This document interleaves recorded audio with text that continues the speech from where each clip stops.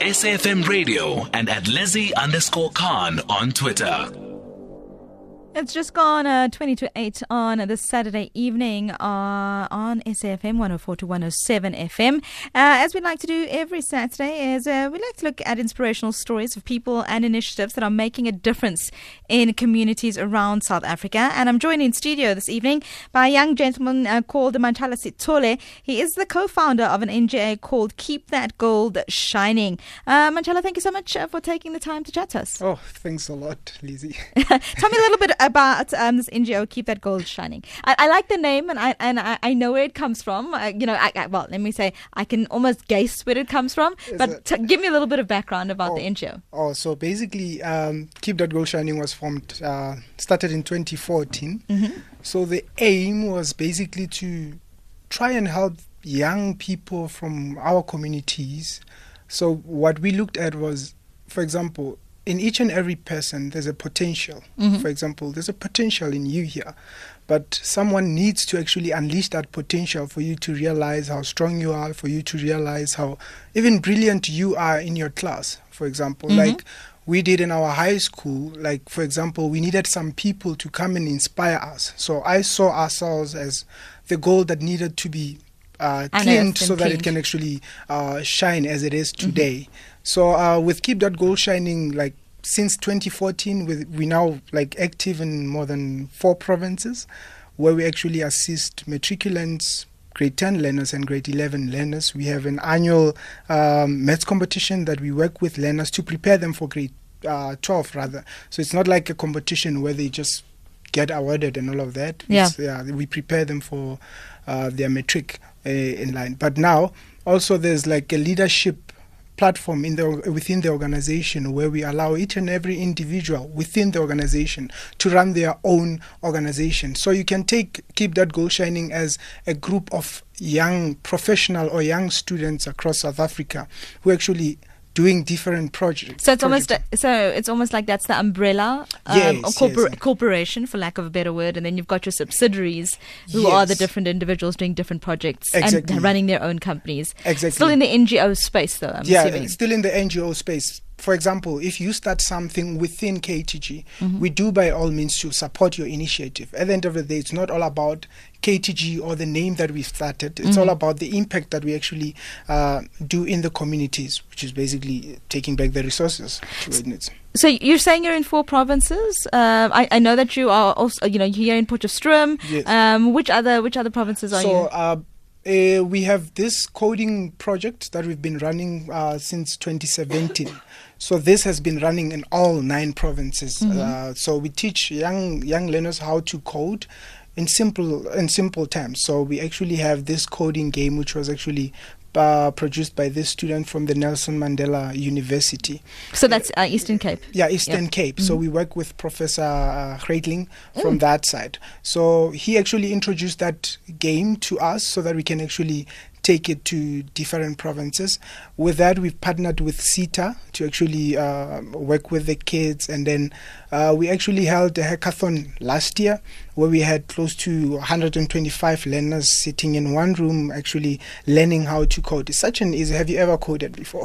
No. No. Trust me. Ones and zeros and all those things. Trust me. With that game, we can actually teach you how to code within a minute. You can actually understand some of the basic concept like your for loops, your while loops, your if statements, which are very difficult when it comes to second-year students in universities. But now we actually managed to teach those things in to young learners across South Africa. And then the interesting thing about this one is that you don't need a computer to learn how to code this time. Interesting. Yes, you just use a phone, you just use that board game as well. And then we managed to go to deep rural areas. We went to Mpuluzi in Mpumalanga a few weeks back. We were at Vembe district, where we had close to 500 learners in one room, actually teaching them how to code. So the thing about it is accessibility, and like you said, you don't need a computer. If you've got a phone, that's fine, and you go to the different schools and speak to the different learners. How do you identify which schools, which learners, and which areas you're going into? So basically, we just open the program to actually everyone who wants to actually partake in it. For example, we just put on our Facebook page that, okay, we have this program running. We need an individual from Limpopo, for example, who is interested in 1, 2, 3, and 4. And then those interested individual will actually contact us and say, there's a need for this in my rural area. But also another thing, we have students who come from these villages at universities. For example, the University of Pretoria, I have close to 40 students who actually come from different rural areas. They identify the need, and then we take them to their rural areas. Then that's when we actually take these activities there. So it's student based basically. So the students are actually looking at which areas they come from and what the needs are in their areas, and then taking it out to those particular students that might be facing some challenges. Exactly, that's the plan, because when you get these students in their second years, they are the ones who are actually struggling with coding in general. Oh yes, they are the ones who are struggling with computer, just typing in Excel.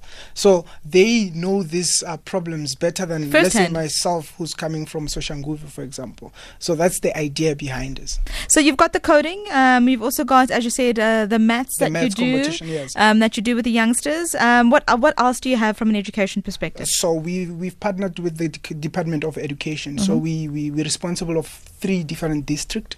We also have Johannesburg district. As we speak right now, we have tutors with grade 12s at the SIP camps, for example. Okay. So we take close to 10 tutors to go there and actually host night vigils from 10 o'clock to almost 1 o'clock. You get students tutoring those learners, like even throughout the day. So they stay at the camps now as we speak.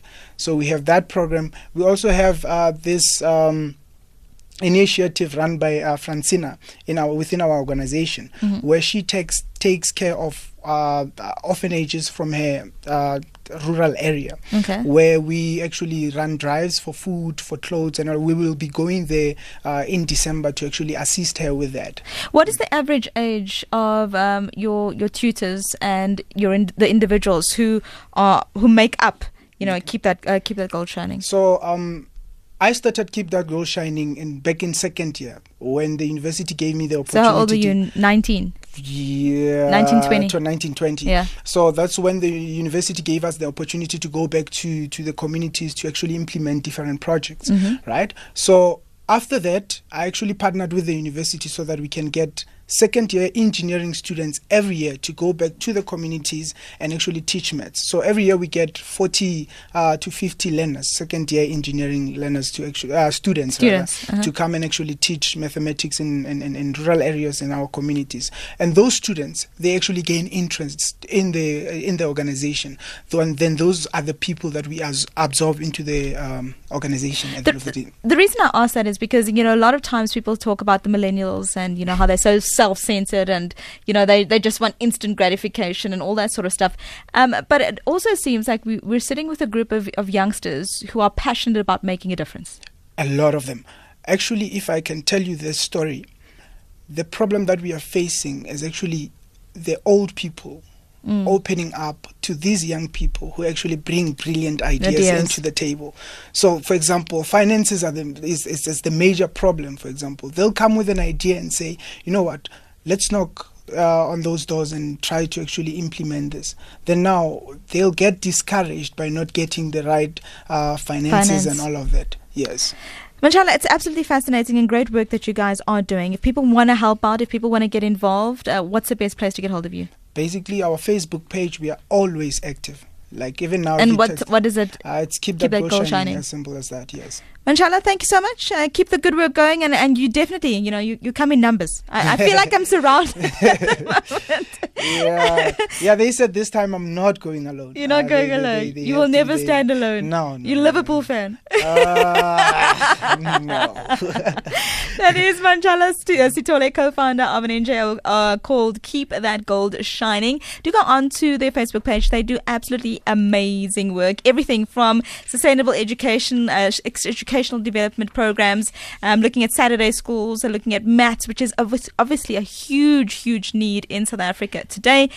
Coding, as Manchala has also just brought up, and then of course just doing good in our different communities. Lend a helping hand. It just takes one person. Each one of us can make a difference.